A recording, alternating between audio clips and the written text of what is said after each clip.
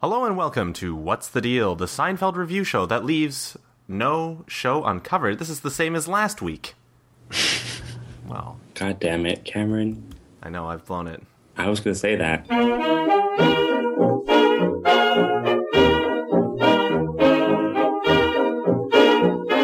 Hello and welcome to What's the Deal, the Seinfeld review show that's just repeating itself at this point.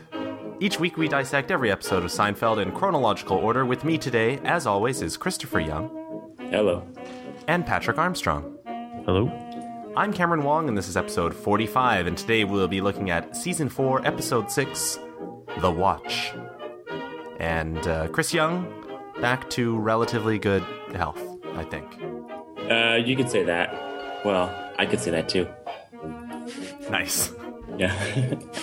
I feel a little bit better. I still got a bit of a rasp to my voice. You know, throughout the show, I might start being a little raspy. The rasp just sounds kind of masculine, though. You know? I mean, I need it, is what it comes down to. Mm-hmm. I need the rasp. I think we've It's my all big- got it's my a big little boy rasp voice. going on, don't we? I mean, I do. Yeah, I have a little bit. There you go. Yeah, we're all raspy. What's the rasp? What's the rasp? The only- No, I'm not going to do it. So, Chris Young, in general, how are you today? I'm pretty good. So I got that new phone, and I know you did as well, Cameron. Oh, the iPhone 5s? Yes. That's correct. I, too, have an iPhone 5s. The plural. That's right. Let me tell you this. I thought I was going to be just fine with the headphone jack in the bottom. I can't stand it. It's killing me. I never really realized how integral to my whole picking up the phone, grabbing it motion, being able to swoop my pinky into that spot was. It's screwing up my typing. Your pinky into that spot. Yeah, like I pick it up You put and you put your pinky on the bottom of your phone? yeah, I rest the phone on my pinky. Chris, that's kind of like, holding your pinky out when you're drinking, like, tea or something. No, it's not. It's extremely masculine. I do the same thing, actually. I don't. I have all four fingers on the side of the phone. No. Do you have it resting like on the bottom of your palm or something? Yeah, I guess so. And the other thing is, because it's sitting on my pinky, my index finger actually holds the back of it, like presses against the back. Like I have figured out my iPhone hand position. I had this sorted out literally years ago, and now I'm telling you right now, I'm looking into trying to figure out. I just bought these headphones. I like these headphones. I'm looking into trying to figure out some Bluetooth solutions because I can't go back. I won't go back. Patrick, how are you today? I'm doing pretty good. Feeling okay. Haven't gotten like a real fall illness yet. It seems like a lot of people have, but I am feeling okay. You're feeling all right. Feeling fine. Life is good. Oh, that's good. You could even say life is beautiful. La vita bella. Remember when that That's the guy won the beautiful life. Oscar and jumped up on the chairs and climbed over people to get to the stage? It's funny. Someone actually was talking about that the other day, and they couldn't Roberto remember that Benigni. guy's name. Yeah, Roberto Benigni. except the person I was talking to, like, what was that guy's name? It was like Roberto Mussolini. Oh man, That's it, isn't it? yeah. He was the Pretty best sure, yeah. fascist to ever win an Academy Award. True fact. All right. And Cameron, how are you doing? I'm all right. I also have an iPhone 5S. How do you like it? I like it great. It's way faster than my 4S. The fingerprint scanner, it's just natural. At this point, It's great, isn't it? unlike Chris, who, when something changes on a phone, he can't adapt, I was able to adapt to this fingerprint scanner immediately. Also, because I hold the phone like a tough guy, my grip on the phone is fine. Now, You mean you hold it with your dick? Hello. It's a family show here, okay? I don't think that is what he meant. hang on, let me get my phone off my genitals. So anyhow, I actually, but with that headphone jack, the only thing that I've noticed is that it does, like, the cord, having the cable and stuff down there is slightly more, like, off-putting than I thought it would be, but I actually prefer it on the bottom because when I put my phone in my pocket, I always put the top side down. And so I used to have to, if I had headphones in, I had to intentionally put my phone in a different way into my pocket. So for me, this is enabling my pocket usage to be, completely normal. I'm telling you, I could deal with the headphone jack being on the bottom if it were on the other side. Well, what if you held your phone with your other hand at some point? I've been doing that. It's been awful. Which hand are you holding your phone with normally? I hold my phone with my right hand. But even on the left, if you hold it in the left, now your palm is in the way.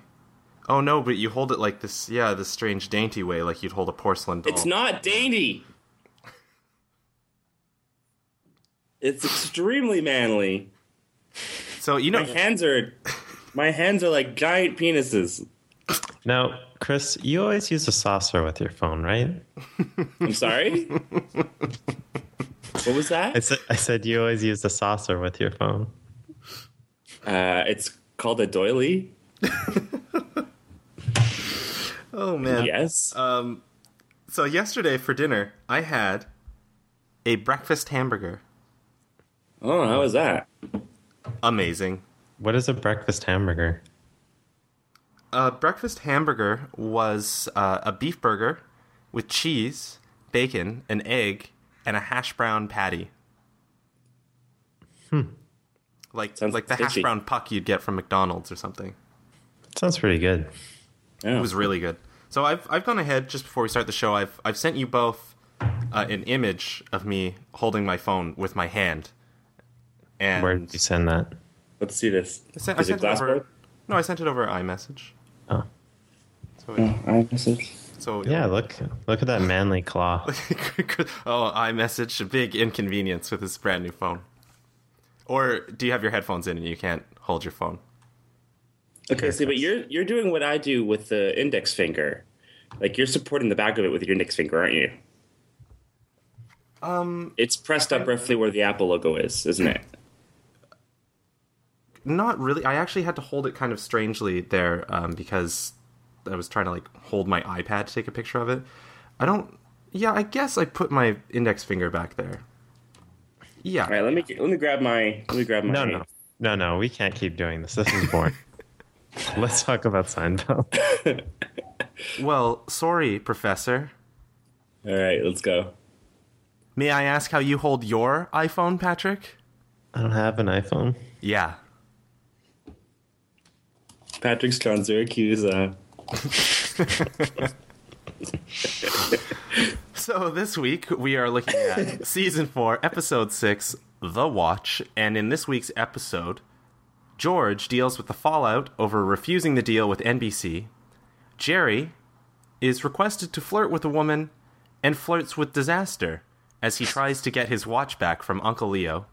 And Elaine and Kramer attempt to trick Elaine's once psychiatrist and once lover.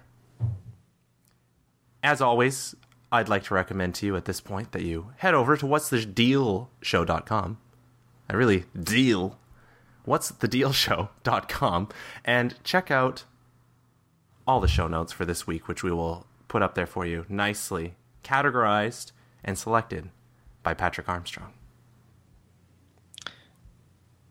So, this episode, you get to the what happened in the previous episode of Seinfeld thing right at the beginning, but we start off with the monologue, and Jerry's talking about bad gifts, I guess related to his watch that was no good. And he talks about how this is a whole industry of bad gifts. If you've ever been on a airplane through the US, you can look at Sky Mall magazine and see the the terrible gifts in Sky Mall. Wasn't the that whole thing? the mall in Terminator? You're thinking of the Galleria. Ah, I see. Yeah. True. So, have you guys ever gotten a really bad gift like this? Like the kind of thing that no one ever wants? Like Jerry calls out the paperweight specifically. I have never gotten a paperweight. I don't have a paperweight. I don't think I'm quite old enough yet, but I used to see these things kind of at like... There was a store in the mall where I grew up as a kid that Sharper sold... Image. I don't know. It was that sort of place, though, right? Where they sold these sort of like tacky, like dad desk gifts.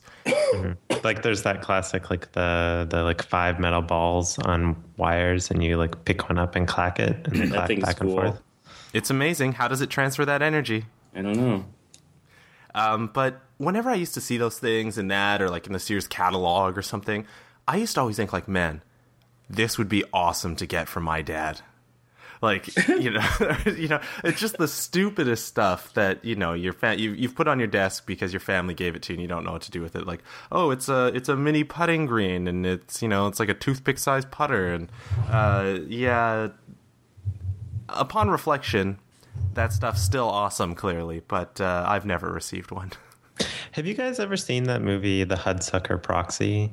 Yeah, I've seen that. So in this movie, this kind of like country bumpkin ends up becoming, I forget, like the president or the CEO or something of this big company, and he doesn't really have anything to do. He's just kind of in a dummy position. I feel like he is the perfect target market for this. Like, he's in his big office at this job. He doesn't really have anything to do. So he's got to have something to fiddle with. He's got to have this little mini golf course, or like the little clacker to clack back and forth. I guess now there's just Twitter. Yeah. I mean, I always forget that Paul Newman's in Hudsucker Proxy is my, one takeaway from that. He is. Well, because that movie didn't do very well. No, it didn't. Let me ask you this. Have either of you ever de-gifted or ungifted a gift? What is de-gift? Does that mean throw it out? Because in that case, yes. No, I mean, you give someone a gift, away? and then you take it back, essentially. Oh, you return it. No, it's just yours now. You bought it for someone. Oh, wait. You gave it to them. You bought it for someone, you gave it to them, and then through circumstance, you have it again. Now, is this because it was one of those gifts where it's like you're part of a couple and you buy your girlfriend a PlayStation 4? No? Okay. That's a thoughtful gift for your girlfriend, though. Well, I thought that maybe that was like the way that you did this, where it's like you bought... Like Homer and the bowling ball? Yeah. Exactly. Yeah. No. Because let me tell you this. I have now or ungifted, or maybe repo gifted. Yeah, I was going to say, it's more like gift reclaiming. Yeah, I've done this twice now. What were the gifts? Once I bought Tyler a set of speakers, and he had them for a while, and then he moved in with my brother, and then he just left. He left the stuff at my brother's, and he was just like, okay, I'm leaving this here. And he didn't, and then he went to, Is this when Tyler decided he was going to bike to Mexico or something? This is around that time, I think, yes. And I was like, all right, well, I'm going to you just sort of saddled my brother with these, so I'm taking them, and I'm going to keep these speakers now. And I moved with them, and they're mine. Those are mine now. And then Dave, who I'm sure is listening, Dave, I bought him what I thought was a great gift. I bought him the umbrellas in Blade Runner with the light up. I bought him one of those, and he was excited. And then, 2 days later, he dropped it, and a piece of the handle came off. He's like, "Oh well, this would take, hours to fix. I guess I can't move to Japan with this thing now. Here, I'll just give this back to you, Chris." Well, you know what? I fixed it. I have it, and it's mine now. Now, do you use this umbrella? Occasionally. Mostly I like to show it to people. It is kind of cool. Who It's sells cool. that? Is that like that's like a ThinkGeek thing? or ThinkGeek, something? yeah, it was ThinkGeek. But I mean, like it would have taken nothing to fix it. It took me It took me some electrical tape, and it's not getting that back. It was expensive. It was. Oh, no, I thought it's a great cheap. idea. Huh? These are cheap. I thought these are way cheaper than I thought they'd be. Oh, what are they now? This is like literally 4 years ago that I bought They this. are $14.99. Oh no, it was more expensive when I bought it, and But- it ended up costing me to ship me about $50, I think. Oh wow! I mean, they're pretty cool, They are cool. but there's no stock at it. I think they just made it once, and then that was it. Yeah. My theory is that the person giving the gift, the gift is always that much more important to the person giving the gift than the person receiving it. Like the person who gets the gift, they do often appreciate it, but I feel like the person giving it, it's just that much more important to that person. Like Chris, I feel like that's a perfect example here. Like you were very excited about this umbrella. Blade Runner is Dave's favorite movie. But still, even so, you appreciated it more. I guess he was just like, "Oh, this little part broke off. I'm moving to Japan soon, so here you go. Can't take this." Well, tough cookies.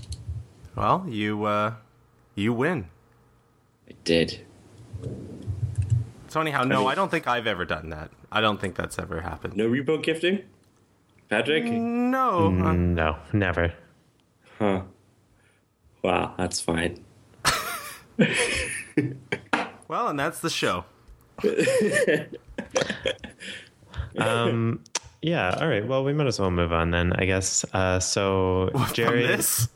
yeah, Jerry and picking up from last week, Jerry and his parents and Uncle Leo are out to dinner, and Jerry's mom points out a pretty lady for Jerry to ask out, and then they argue about whether she is pretty or not.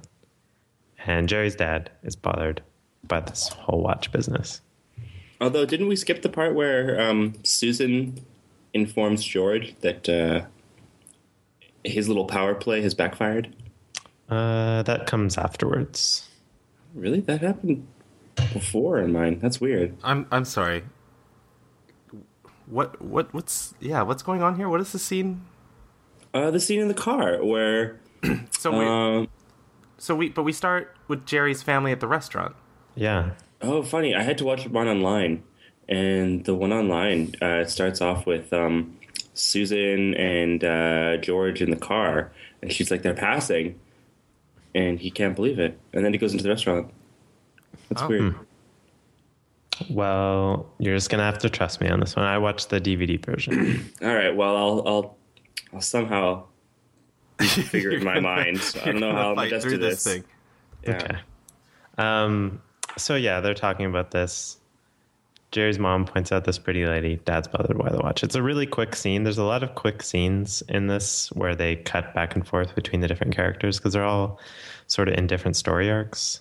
I guess Kramer and Elaine sort of share one, but otherwise they're all kind of on their own. They've all sort of dug a hole in the previous episode, and this episode they're trying to dig themselves back out. Yeah, well, and it's with this like endless two-parter episodes we've been watching recently. Like it never ends. Yeah, and so I guess then the next scene, we cut to George and Susan in a car. Susan tells George that maybe it was a mistake to pass on the offer because Russell said, "To hell with them." George Slammed his panics. desk on his or slammed his fist on his desk. Yeah, George panics, and George wants to talk to Russell at his home because he thinks this is a good idea to try to convince him to let him have the show. Now, what's great about this scene, and I mean what I actually really like about this scene, is that the fact that George is willing to steal Susan's wallet against what she wants shows that George actually wants this thing more than he wants a woman. Oh, yeah. Well- Which, I mean, is pretty impressive because he was willing to potentially torpedo it by going out with Susan in the first place. And then the fact that now, when he realizes that he has destroyed the deal, that he's willing to, like, sacrifice Susan to try and get the deal back. Yeah, but, I think when he decided he would go out with Susan, I don't think he really ever entertained the idea that it might really jeopardize the pilot, just because he's just super arrogant and dumb.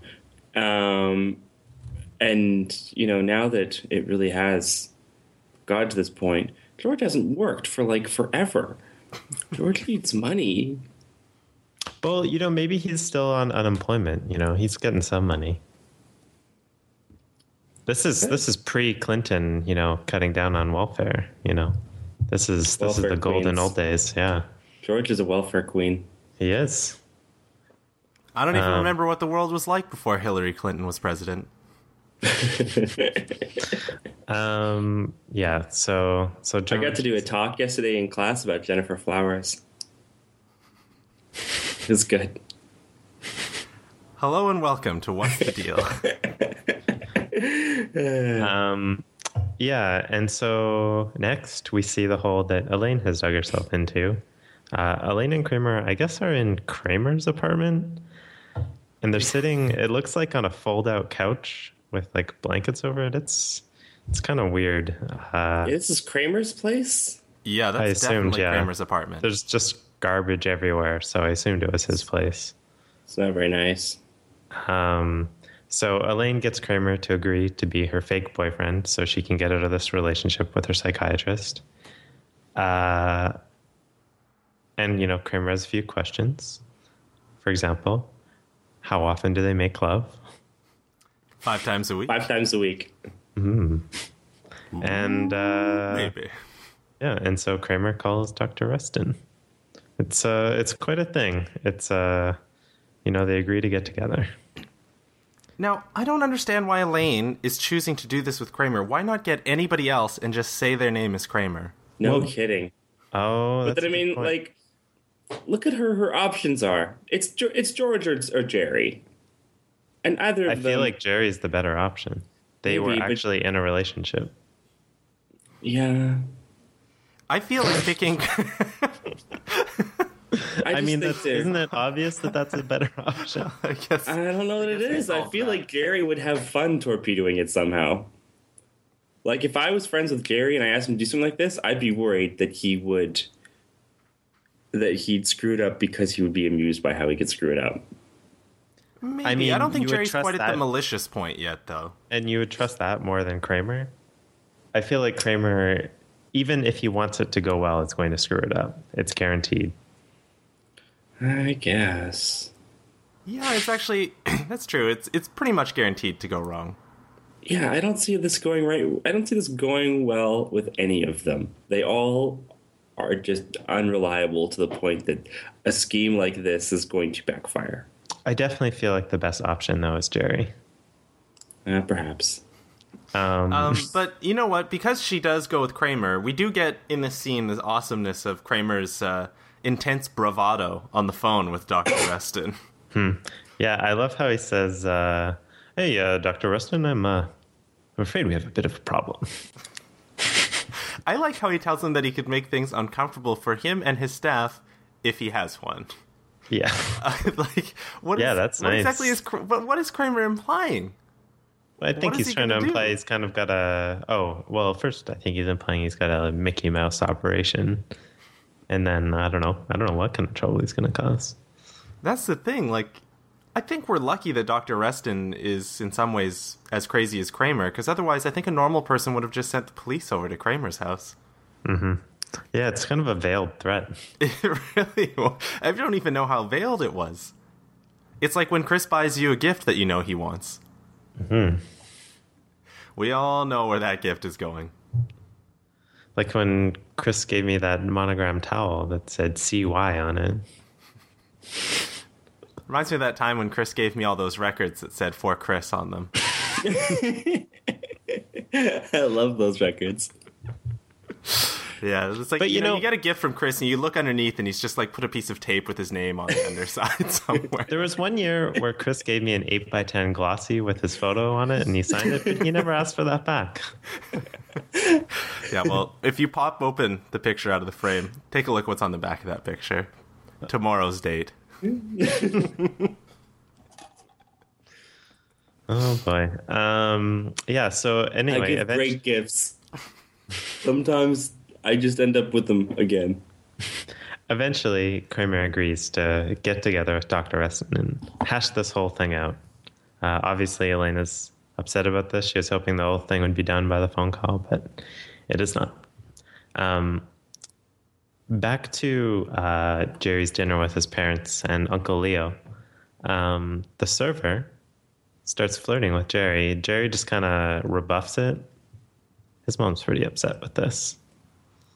What I don't like about this restaurant is I'm not going to a restaurant where everyone speaks English and they ask you, how is your poisson?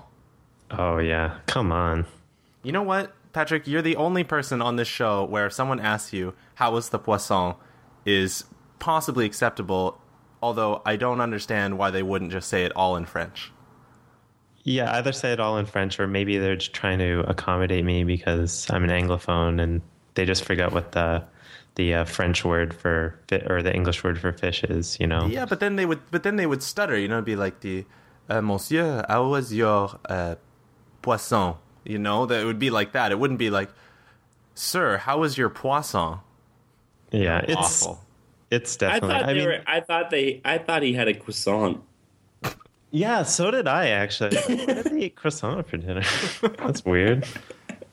No, well, because you see later that the restaurant's manager or owner is like a phony TV Frenchman, and he is a real Frenchman.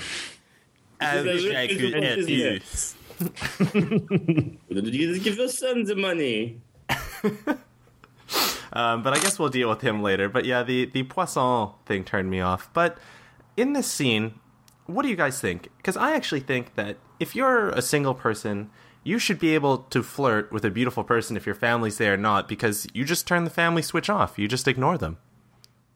It's just it's just harmless flirting. Yeah, I feel like I would be a little bit uncomfortable. Maybe, I don't know. It feels a little uncomfortable. I would do it if I wanted to. Like maybe Jerry's not attracted to the woman. I feel like also that Jerry's mom is really into her would make it a little less appealing. Yeah, if I were attracted to the woman that my parents were like, ooh, Jerry or Christopher, you know, it's Jerry or Christopher. Just they're not quite sure of your name. Yeah, and then my parents like boom, boom, boom, boom, boom, boom, boom. Which one of your parents is the slap bass? That's right, yeah, and they're like doing that in the background while I'm trying to be like, hey, baby, you know, that might be difficult, but like if I liked the girl, no problem. You'd be like, all right, hey, Mom. It'd be like that scene in The Little Mermaid where she's trying to get Prince Eric to kiss him. Do this.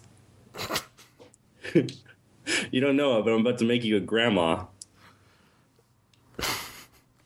Maybe you do know it. Strangely enough, that's also the pickup line Chris used on the woman. That's right. Yeah. Hey, waitress lady, you want to make my mom a grandma? You want to go halfers on a baby? I actually was just assuming that you were going to tell her you're going to make her a grandma. Man, I'm swooning here, Chris. This would work on me. I know, right? Meanwhile, Dad's doing something inappropriate. That's fine. Well, he's eating his poisson. That's right. So speaking of Jerry's dad, actually, he really wants to pay this bill. But, you know, he still has no wallet. He lost it in the previous episode. Jerry, you know, he's trying to insist to pay. And then finally he's like, fine, you pay it. I don't see how you're going to pay. You don't have a wallet. And then Leo gets up to go to the washroom, and Jerry follows him. My favorite thing when they enter the bathroom is Leo's greeting for Jerry is, some portion here, eh, Jerry? It's a great line, and it's it's a perfect Leo line. Like, that is what Leo would, like, hone in on as the one thing he takes away from this restaurant. Mm-hmm. Big portions. Lots of poisson. Lots of poisson. I gotta tell you, I never order pasta in a restaurant because I'm never satisfied with the portion size for pasta. Too much or too little? Never enough. Never enough. I can eat a lot of pasta. I love pasta, and I can eat a lot of it. Unless we're at Anton's. Anton's. I was just about to say, what about Anton's? No, that doesn't count. That doesn't count. But so you're like a pasta restaurant where you order pasta, so why wouldn't that count? So you're never satisfied with the portions unless you are. No, just at Anton's, where Anton's whole thing is they give you 3 meals in one. Like, the portions at Anton's are enormous. So, like, I feel like that's not representative of the larger restaurant community's attitudes towards pasta portions. However, if I'm at, like, an Italian restaurant, I'll go with the pizza, because I'm pretty sure the pizza is going to be, you know, like 10-inch pizza. I'll be okay with that. But, like, you ever see someone, you know, they order the pizza and, like, the person they're with orders the pasta. They get, like, a little bit of pasta. It's, like, never enough. It's not even close. And I have no problem ordering pasta at a restaurant. Yeah, I don't think I have this problem either. Yeah. Like, I often take pasta home. Yeah. I get a baked lasagna. I'm taking some of that home. Yeah, you guys are anorexic. Although, you know, on the other hand, I have to say, like, I basically almost never order pizza at a restaurant. I don't like ordering pizza at a restaurant. You're nuts. You got body issues. That's why you're not eating it. I love pizza at a restaurant. Yeah, pizza restaurant's great. Unless I'm at, like, Pizza Hut, pizza buffet, all I can eat, I'm not getting the pizza at a restaurant. Or I guess, pizza, you know, like buffet. A pizza specialty restaurant. I guess I would get that, but... Why would you ever want to go to a pizza buffet? Like, a pizza buffet... What? But you can just buy a pizza, and that costs like $9, you know, like for a pizza. Can you ever eat more than a pizza, like a full pizza? Can you eat 2 pizzas? Like, with a buffet, it's just guaranteed to be sitting under a heat lamp for a long time. But if you're first in line. And no, if it's, they don't it's a busy one. I was going to say they're busy, and the pizza just goes. It's there and gone. And then you can have all sorts of different types of pizzas, and then afterwards you got the dessert pizza. They've got that. Yeah, where are you going to this pizza buffet? Pizza Hut. That sounds awful. Oh, it's great. Good. Have you guys been there since you were like 7 years old? Yes. 15 years old? Yes. Maybe. When was the last time you were at a pizza buffet?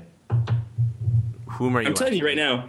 There used to be, Cameron, you know, Victoria people, you know the McDonald's with the double-tiered play part where you can see the slide running down and there's like a strip mall across from it? You know what I'm talking about in Victoria? Yes. Except that's not a strip mall across from it anymore.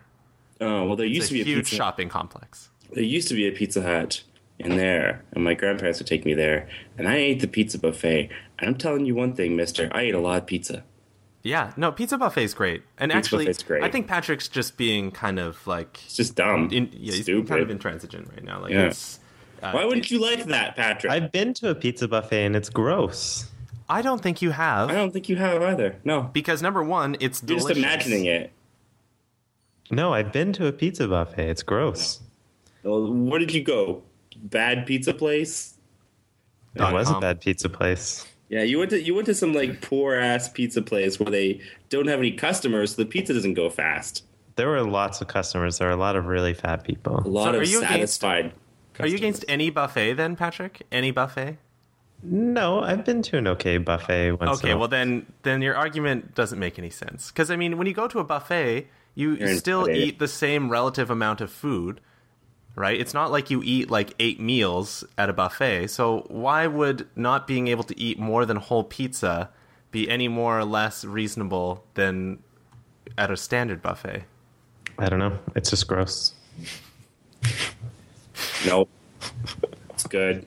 That's it. Chris is taking that picture back he gave you.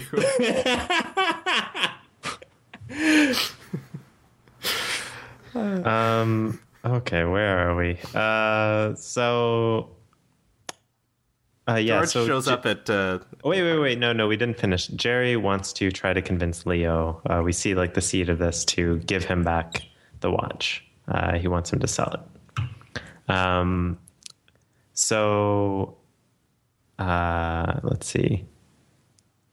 We cut to to Russell Dalrymple's apartment. George is trying to convince the doorman to let him up. The doorman is like the perfect TV doorman. Like, he's very aloof, seems very like irritated with the situation, trying to like defer to the people who live in the building. Eventually, George convinces him to let him up. Yeah, not too much to say. I mean, my only thing I wrote was that I'd love to have a doorman. Yeah, it sounds great. Keep the riffraff out. Yeah, come on. Right. So then there's a quick cut back to the restaurant. Morty is pleading with the this like stereotypical restaurant manager who we were joking about, who has the bad French accent. I am the manager here at the restaurant. We have the respectable business. Is there sacre bleu? And so... Oh, how I wish he said sacre bleu. So Morty's pleading not to pay. We cut back to Kramer going to this meeting with Elaine's psychiatrist. He gets a little unsettled because the building is on an angle to the street. It is, quote, architecturally incorrect. But he goes in. And then we cut back to Russell's apartment. George has finagled his way up. Russell's wife is super mad about the situation because they're just about to eat dinner. And George is pleading to get this show back. Yeah. And he comments on their meal, insists that it's veal. Mm-hmm. It's not. It's nonetheless fine-looking piece of meat. Mm-hmm. Now, is George just being gross and talking about, like, Russell's, like, this whole scene is uncomfortable for me in that George will not stop, like, eyeing up Russell's, like, girlfriend. Yeah, it's weird. But it's also extremely reminiscent of later on when he can't stop eyeing up Russell's daughter, who looks to be roughly the same age. Well, he's one of these high-flying executives. He can have whoever he wants. I guess. Get a good look, Costanza. Yeah, so George, I don't know how he gets out of this. He's really digging his hole bigger here, but... Is that the expression? Digging himself deeper in this hole? I don't know. What's the expression, Cameron? I'm not entirely sure, but digging himself in his hole deeper just didn't sound right to me. So Russell says they already gave the pilot to a different team of writers. It's too late. George bargains him down to $8,000. He says we'll do it for $8,000. Eventually, it seems like just Russell wants to get him out of there. He agrees to do it for $8,000, which is $5,000 less than they were previously offered. He knows how to deal with these Hollywood types. Mm-hmm.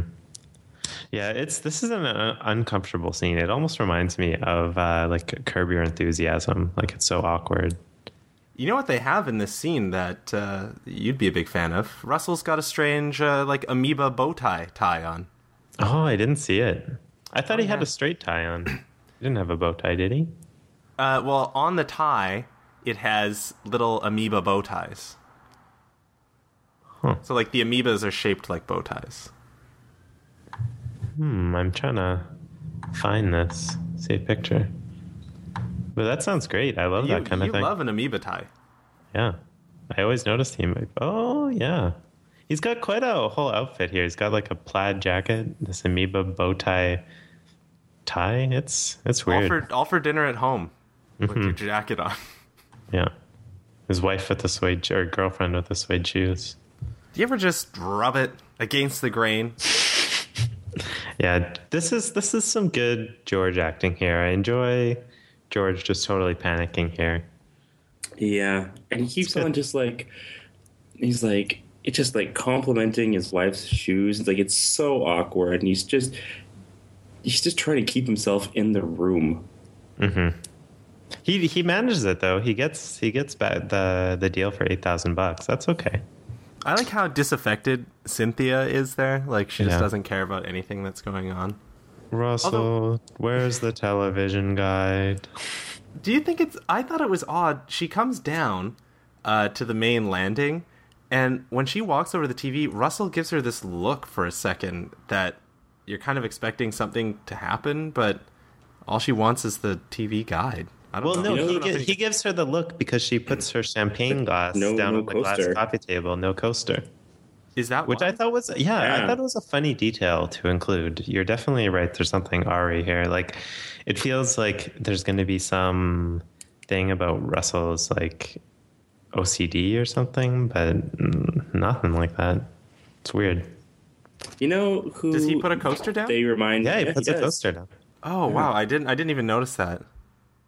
They remind me of, and there's the Seinfeld connection here. They remind me of Elaine, or rather Julie Louis-Dreyfus and her husband, Margot and Todd from Christmas Vacation. This is this kind of people. Oh, yeah. Well, like I guess like 80s, early 90s yuppies. Yeah, that kind of loathe each other. Yeah.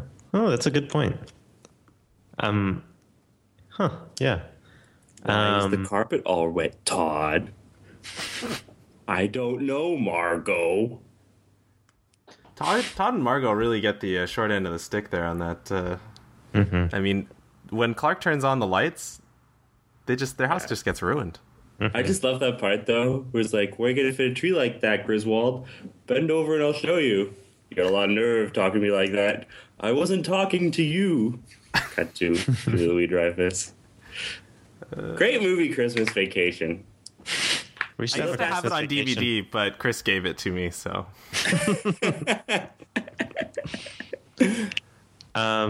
So speaking of wheeling and dealing, we cut back to the restaurant washroom. Jerry is trying desperately to get this watch back from Uncle Leo, and Leo is driving a hard bargain. Jerry offers him $200. He thinks the watch is only worth $60. And then, eventually he goes up to $350. Leo grudgingly accepts. But Jerry's dad walks in at the last second in the middle of this deal. Yep. It's a little awkward. Down, ruins it. Shuts it right down. Actually, it's to Jerry's benefit because he doesn't want this watch.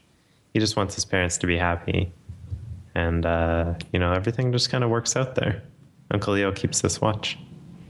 I mean, I can't believe how much Jerry's willing to do it, though. Like, yeah, Chris, what is $350 in today's dollars?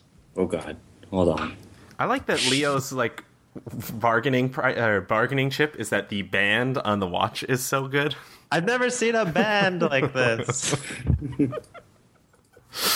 Yeah. And I mean, like, you'd think Jerry would just say forget it.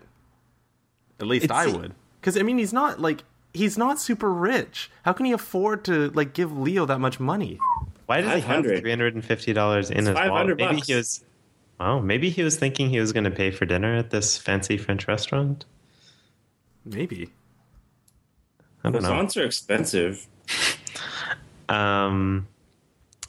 Yeah, it's a little weird. I can't believe Uncle Leo doesn't just give it to him. What a dick. Yep. So at the psychiatrist's office, Kramer's meeting with Dr. What's his name? Reston. Dr. Reston. And he offers him a drink, and Kramer asks for a decaf cappuccino and seems a little upset that he thinks it's weird that they don't have it. I really like Kramer's delivery where he says, well, it's a very popular drink. This is an office. I actually think that it's a classic Kramer line in as much as I think Kramer thinks asking for a beverage that he knows that he's not going to have is like a power play against Dr. Reston. That never occurred to me. It's a very popular beverage. It must be behind the times. Like, I don't know. I really liked that line, though. I thought it was great. And I also like when Kramer says, we have an extraordinary situation here. Tell me about it. So there's a cut to out on the street where Elaine is waiting for this meeting with Kramer to be over. Elaine is just kind of singing, and Joe Davola happens to be there, and they sing together, and they hit it off. It's Now, weird. to be fair, Joe Davola is singing, and then Elaine joins in on his song as he goes by. Oh, I see. But yes, it's really weird. But, he seems perfectly pleasant here, not at all crazy, aside from maybe singing in the street. But Well, that's one of the things I noted, because it's... What I think is happening here is the implication of the outcome of this scene, just to kind of jump ahead briefly, is that when he ends up going upstairs to see Dr. Reston, he's like, oh, I just met this beautiful woman, her name's Elaine. Dr. Reston cuts him off his medication again. oh, so he was doing well in singing because he's on his meds. Yeah. And I And actually felt before, kind of- like earlier, he was all messed up and like threatening people because he was He was off his off meds. because medication. Reston was in like Paris making out with Elaine in front of the Eiffel Tower. Wow, And so this it's kind of Reston's real dark. diabolical. I feel really bad for... Not a good doctor. I feel bad for him now. Like, I feel I don't really feel bad for Joe Davola.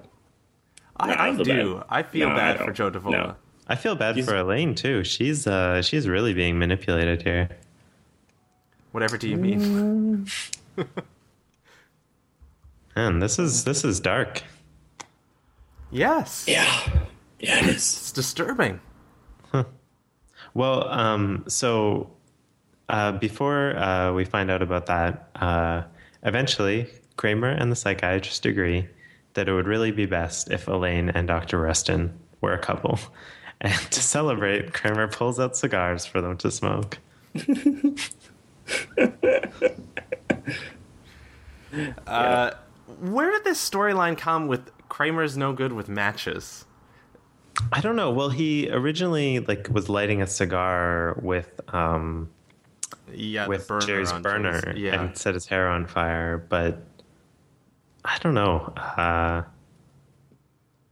Because I think it's a really weird detail that they've gone with here. And earlier Elaine mentions how's your hair? Kurt's like, oh, it's good. You're not the sort of guy that should be playing with matches. Like, I get that Kramer's kooky and unreliable, but the idea that Kramer can't handle a match, I find very, very suspect. Yeah, well, He the does scene, burn down Susan's parents' cabin. But that's part of this same storyline this season, Yeah. where Kramer can't handle a match, and then later he's running smoking club. He's got all this stuff.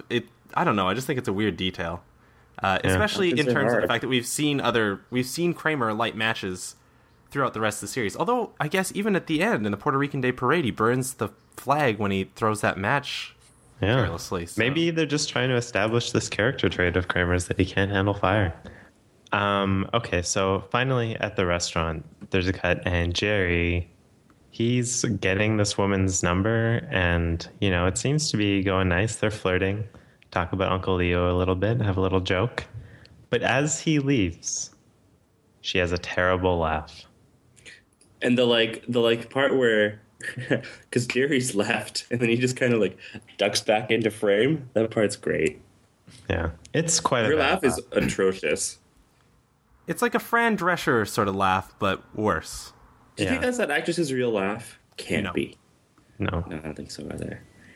It's a real deal breaker. I couldn't live with it. No, because I would be afraid to make a joke, Same, yeah. And I want to hear that awful laugh. No.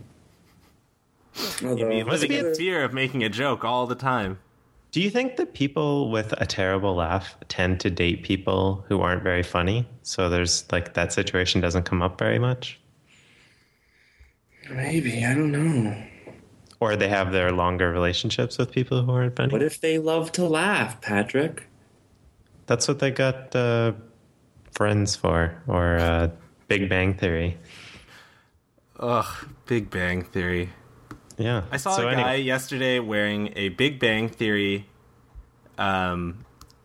t-shirt with jeans with a huge Ghostbusters belt buckle. Keep it up, guy. So I don't remember. Does Jerry end up dating this woman later? Does he try to date her? I don't think so. I actually, every time I see this episode, I think he does, but I don't. I think there's a chance that they do not. It's good, I like it.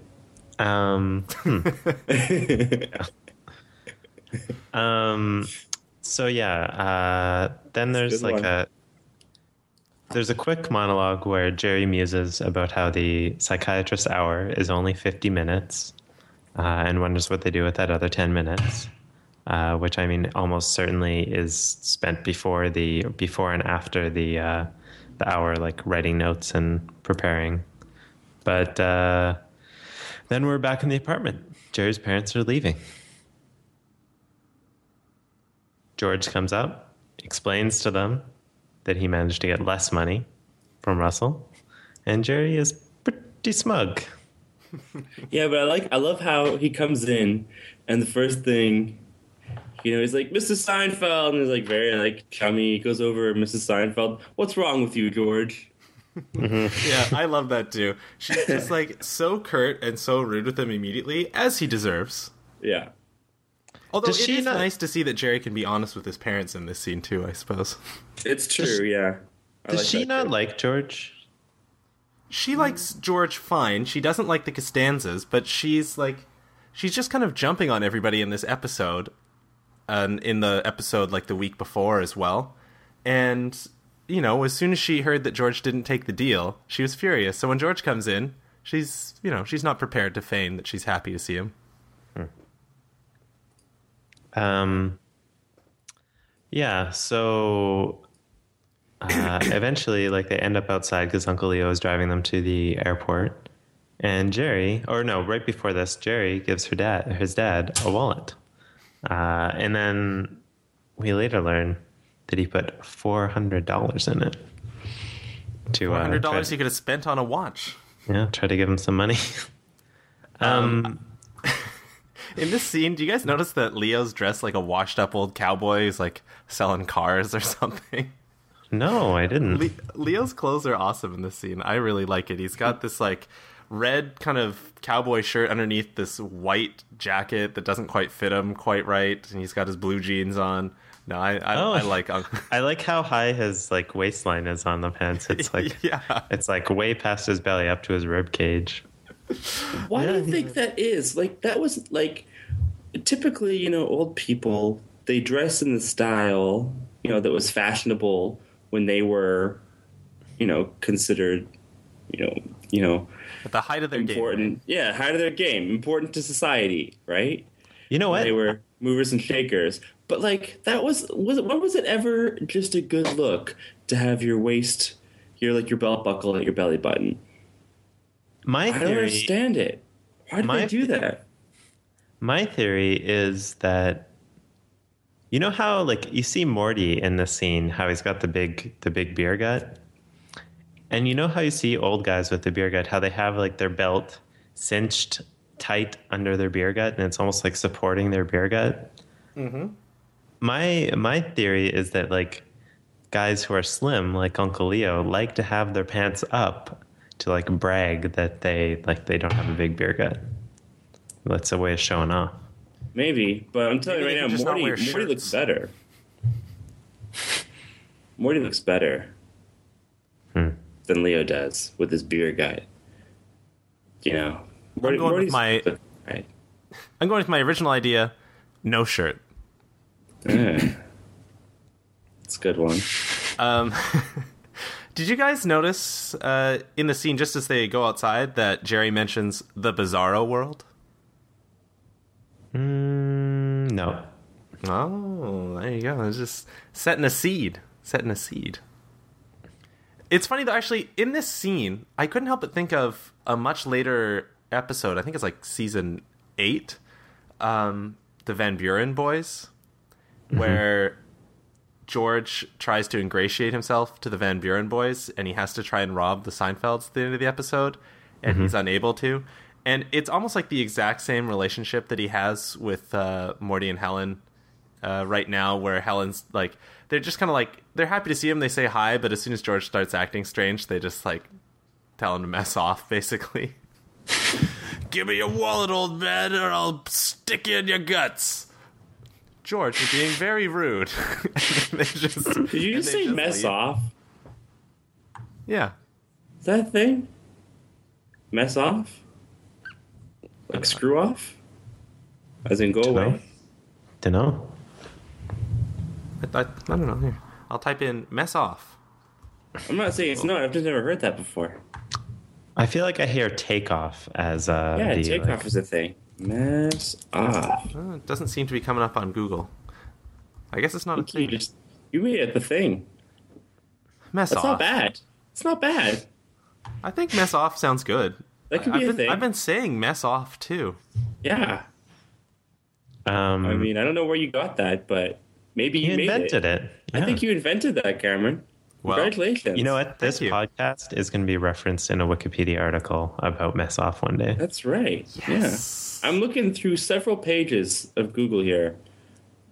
Mess off. No. Dude, you did it. Wow. So yeah, eventually we see Morty throw out this wallet because it's a Velcro wallet. I guess it's like a piece of junk. He doesn't even open it. Throws it in the trash. We see Uncle Leo take it. Uncle Leo? Uncle Leo. Uncle Leo. Take it out Love of the it. trash. Perfectly good wallet. You know, I just searched Google for Munkle, and I think you just invented that.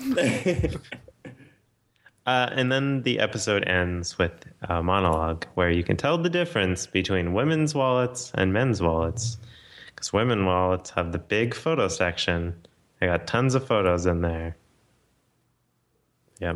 I feel like this is pretty dated. Do anyone really keep many photos? Maybe one photo in their wallet. I feel like They not many don't. people They've are got keeping their photos. smartphone, and they've got pictures on there. They've got all the photos they've ever taken on their phone. And it's funny because this is, classic men are like this, women are like that, Jerry Seinfeld joke.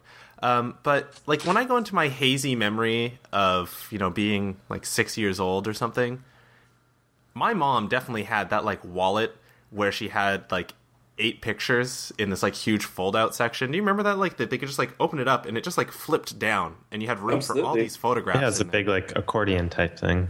Yeah, and it just seemed totally normal to me for a long time, the thought of like carrying around all those photographs. But thinking about it now, it seems kind of crazy. Like even then, like why do you need all these pictures in there? What if there's a photo emergency?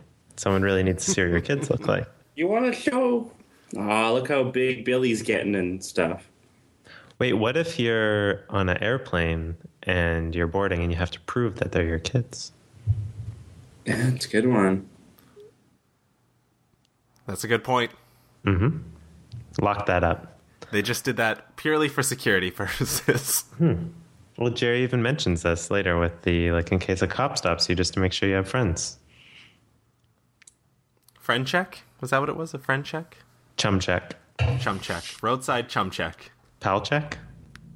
Buddy check. Hello and welcome to Buddy Check. So what'd you guys think of this episode? I give it a pass. I thought it was has pretty the funny. I was going to say, it has the most fun of the double episode, but it's weak in that it relies on the fact that it's a 2-part episode. Yeah. Yet, with a couple changes, this could have just been the episode. They didn't need all that other stuff. They could have introduced all the problems in like 5 minutes, maybe less. Yeah, like they could have had George pass on the episode and then immediately see Susan like come out and it's like, okay, well it's over. Like the whole last episode with Morty, it seemed to only set up the fact that he doesn't like Velcro. You don't need, 22 minutes or whatever it is to set that up. So did we talk about this, like why they did so many double episodes in the season? Is it because they like didn't have many ideas for the season and they had to like extend it, or were they trying to be ambitious, or was it like commercial? I think we did talk about this. Yeah, I don't remember. Maybe we did. But Seinfeld generally had like pretty strict rules about doing double episodes, and it was just whatever the writing team came up with. If they felt like the episode was strong, but it didn't fit in 22 minutes, that they would like commit to expanding an episode into 2-part episodes because they didn't want to be afraid to write them. And I think the problem was that they were really excited about this story arc for this season, And so they had all this great stuff, and they need to set it up, and so they're just like, okay, well, we'll just commit to it. We'll just keep doing all these double parters. But it is strange, especially to open up a season with this many back-to-back-to-back. Like, I can understand one at the start of a season, but 3 2-part episodes in a row? I'm pretty tired of it. Yeah, I'm tired of it too. Sick of it. Who's taking pictures over there? I am. Are you holding your phone? Yeah. Patrick, what did you think about this episode as a whole? I liked that it had a lot of jokes. A lot of these double episodes, especially the second part, don't have many jokes, which is one of the best parts of Seinfeld. But yeah, I don't know. I like I said, tired of double episodes. I like the 22-minute format. Chris? I don't want any more 2-parters. I'm done with it. I thought it was funny. I liked the part I liked how they did so much to lead up with this woman and the flirting, and then he finally asked her, and then the joke at the end with the laugh was pretty good. I liked George's acting in the apartment. It was a good episode. All right, so we're gonna say yes. Mm-hmm. Yeah, good episode. Well, I would like to encourage all people of this good earth and listeners of this show to head over to whatsthedealshow.com. Not .biz, don't get confused. We don't own that one. That's an impersonator. No, head over to whatsthedealshow.com, where you can see all the show notes from today's episode as well as other business. That popular part of the show that we all know and love. And, we need to put the link up for Chris Young, who has not yet seen our other business topic. Nope. All right, well, that's all right. That's what being on the show's about, Yep. I emailed you the photo. Oh, email? Yeah, because it was on iPhoto or phone booth or photo booth on my yeah, but just Air. Just export it out to on your Air. Yeah. All right, here we go. Here's today's other business. Oh, a galloping wildcat. The galloping wildcat robot terrifies, delights. Oh, humans. is this Boston Dynamics? It is. It is Boston Dynamics. I love this company. Yeah. So I do. I followed everything they've done. Fresh from the folks at Boston Dynamics comes the Wildcat, their newest machine. It runs on all terrains, moves freely under its own power, and is descended directly from a cheetah-like robot that last year outpaced the world's fastest man, Usain Bolt, on a treadmill. So actually, it's descended directly from cheetahs. Something's happened. Something's happened. Hopefully, everyone will just click on through and take a look at this video as we just hash out the Wildcat in real time here. So, Chris, have you seen the Wildcat yet? Yeah, I have seen this video. Now, my initial impression was that I love that the future of robotics, 1, looks like a rough patch future like in a movie, and 2, generates just as much like waste destroying the atmosphere as I would hope it would, as it stands up in a giant cloud of I don't know what is being discharged from this motor, but it's pretty great. Suffice to say, this amazing robot is not clean burning. No. I mean, when you see every one of their robots, they usually release like 2 videos. You'll see one video out in the wild where they've got these giant gas burning engines, and then when they do the tests in the lab, they're always tethered to an electrical source. Yeah, and they're quiet that way. And it had this. I remember the big the robot that made like a lot of people take notice. This company was the one big dog that they had. Is that the one that could ago. like clamber up the rocks? That's right. Yeah. I remember being in class and I had this awful prof who was like, they're using this right now in Afghanistan to kill people, and I'm like, no, they're not. Like, how is this thing sneaking up on anybody? It's like it's this. It sounds like 7 lawnmowers. And what are they gonna do? Put guns on it? And like, how is that even a viable sort of idea at this point? You're ridiculous. I He mean, was you totally could use it in theory, I guess, to be killing people. Like, you could use it to like guard a compound and walk the streets, and then you could have like a drone controller with a gun mounted on the top with like At shooting some a gun. point, sure, but like right now, these things are not ready for prime time. But they're No, cool. it's Honestly, awesome. That you only I look need at these it and I to think run on Metal gas Gear. for 5 minutes. That's right. These are such Metal Gears. Yeah, they really These- are actually. They are. If you see the bipedal ones, they're just incredible. Now, when you guys see these things, do you just feel like amazed by the feat of technology, or are you terrified? Because I usually start out kind of just amazed at the feat of technology, and then because like these things, they're pretty tall. Like when this is standing up, it's on 4 legs. Yeah. Probably weighs like 2,000 pounds or something, and it's about as tall as a man, and like as long as like like a parking space is wide.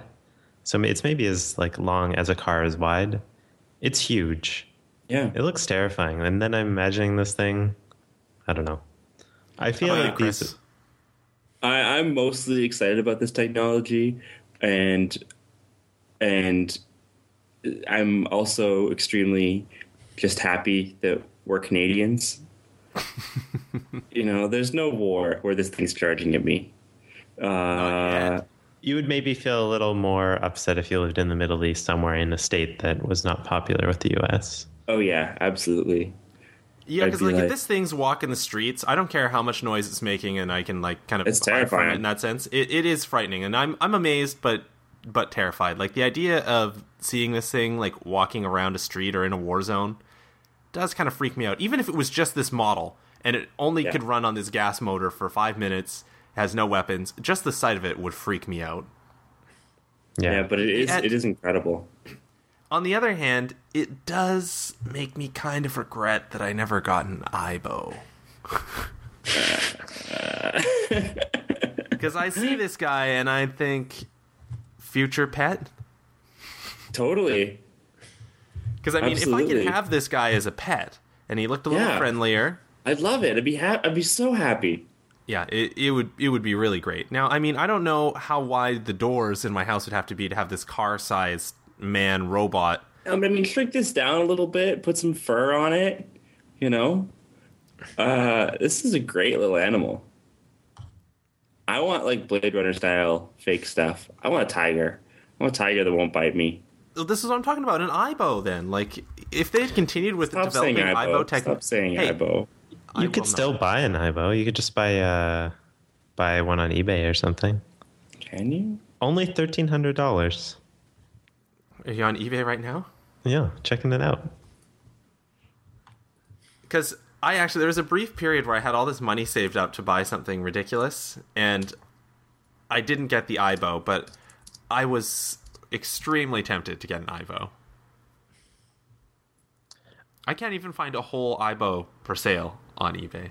I feel like you would get pretty bored with an IBO pretty quickly. That's But would thing. the Ibo get bored with you? What I really like is the Sony IBO ERS-31L Pug model, and I'm just going to go ahead and say that it says it's coming from Russia. I'm hoping it's fake. It's definitely fake. I'm hoping that this weird Russian IBO is like a relic of, I don't know, the Soviet Union seeing something awesome and trying to copy it. Like that space shuttle, like the Russian space shuttle. Oh yeah, I read that big story the other day. That's pretty fascinating. Yeah. So overall, thumbs up on the Wildcat, but I love the Also, Wildcat, but I mean, there's so many. This company does so much. I'll see if I can find some links. I'll send them to you later. But this company does amazing things. Terrifying things. They're not all terrifying. I'm just mostly afraid of this. I mean, I think they're really cool, but I'm also terrified of them. Okay. You're not afraid of them? I can't believe you're not afraid of them. We'll be fine. Famous last words. You're just trying to get on their good side right now. So when they listen back to all the Skype transcripts, they see who likes them and who doesn't. Those robots would be great in my house. So we got a short one for you this week. Next week, we will be looking at The Bubble Boy. Can you believe it? We're there. We've been doing this show long enough that we are now at the Bubble Boy episode. Can't wait. Yeah, I can't believe it. In next week's episode, The Bubble Boy, which is the 47th episode of Seinfeld and the 7th episode of Season 4, 47, Season 4, Episode 7. Hello. Hello. Jerry, George, Susan, and Elaine are going to travel up to Susan's family's cabin. Jerry and Elaine decide that it would be a good idea for Jerry to help out a young fan of Jerry's who's stuck living inside a plastic bubble. George drives very fast and loses Jerry and Elaine. And Kramer dates Jerry's girlfriend from the last episode, who Jerry describes her laughter as Elmer Fudd sitting on a blender. Kramer continues to struggle with fire. And that is next week's episode. Yeah. And just a note off the Wikipedia page, November 10th, 1999, there was a computer virus named Bubble Boy going around. And it was the first malware of its kind, having been actually able to activate itself upon the recipient opening the email's contents, as opposed to running an attachment. Wow. There you go. There you go. So, Patrick, what are you doing today that we had to wrap it up? So, wrap it short. Gonna go buy some reclaimed wood to build a table. Wait. Is that Chris's store where he just sells the wood off that he gave to people originally? Yeah. What else would it be? I'm not sure. I thought you were running out because you were thrilled to find out that The Simpsons has been renewed for a 26th season. Oh, finally. Awful. People are buzzing about that Guillermo del Toro Simpsons Treehouse of Horrors opening. Yeah. Is this still the show?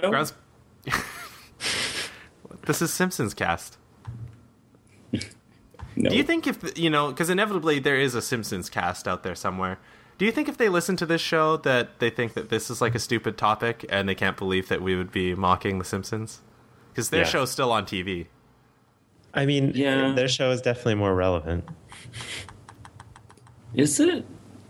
I guess. Yeah, definitely. It's debatable. I don't know. I don't know either. As always, I would like to encourage our listeners to, for a final time, head over to whatsthedealshow.com where we have show notes, old episodes, today's little picture. We've got it all. Head over there, entertain yourself, go crazy, check it out. And while you're at it, hit us up on the social media. Yeah, you can follow us on Twitter. We tweet at WTD Show. We're also on Facebook. Last week I gave the wrong address. We're at facebook.com/whatsthedealshow, not WTD Show.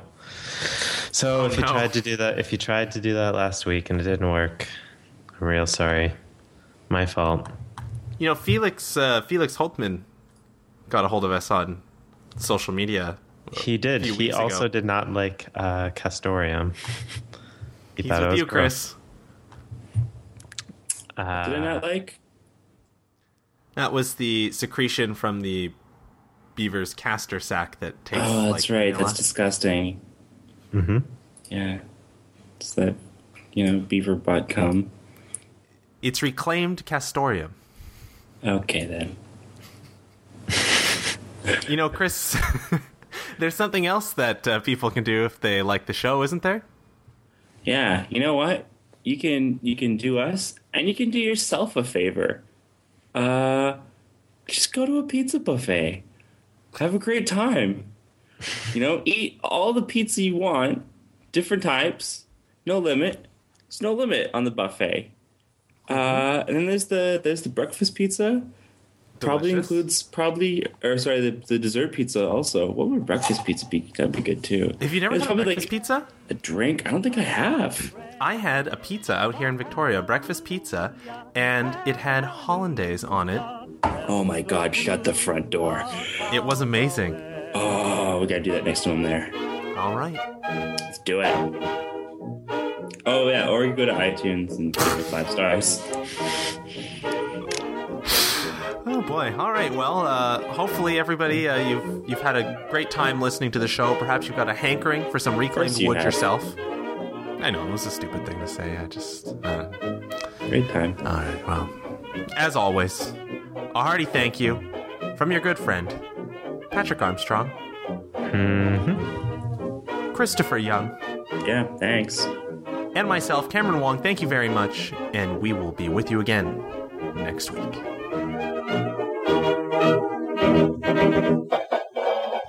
It's the wood that makes it good, Patrick. Man, I'm hungry. So what? I don't understand. What is the wood reclaimed from? Like an old house? What are you doing? Old house building, something like that, yeah. And it's a store that just sells wood that's been scavenged.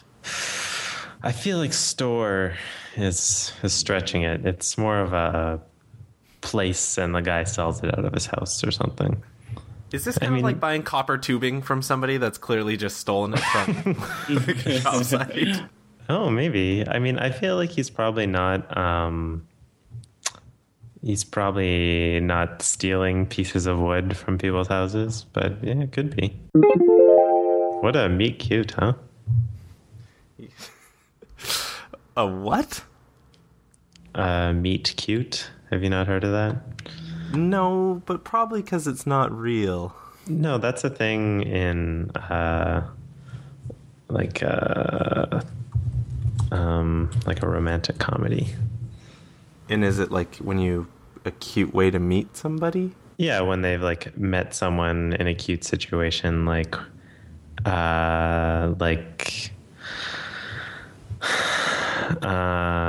don't know, like two people bump into each other and like hate each other or something, and then eventually they fall in love. That's a meet cute. Yeah. You never heard of this? No, never. Oh. I feel like they're talking about this on like Jezebel or something, but apparently I think Roger Ebert was the one who he always mentioned to meet you. I don't know if he coined it. Here, let's look it up. Wikipedia. Oh yeah, it has a Wikipedia page.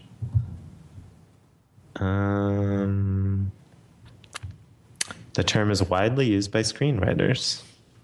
Oh, here we go. Film critics such as Robert Ebert popularized the term in their reviews. huh. The more you know. Mm-hmm. I'd never heard of this meet cute. Because they're just walking along, singing a song. Side by side.